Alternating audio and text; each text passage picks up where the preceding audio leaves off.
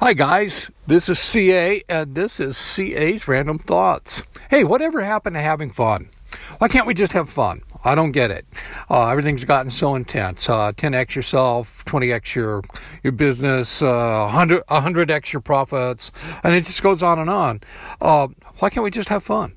I don't get it. Like I said, when I was growing up, one of the things that my parents always said over and over again was work hard, play hard.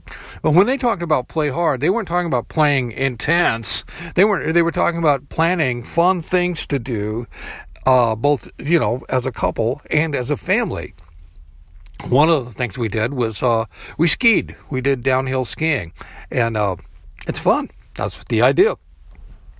And my dad joked about one of the reasons he liked skiing is he couldn't worry about his business when he was skiing because you have to focus on what you're doing. If you don't focus on what you're doing when you're skiing, you run into trees and things like that. It's not very good for you. The other thing he shared about that too is that many times when he would be riding up on a chairlift, between runs, solutions to his business problems would just kind of float up into his mind. Unbidden, unasked for, they would just present themselves. People now call that incubation, where you study whatever the problem is you're trying to work on, and then you go do something else, maybe go for a walk or, do whatever.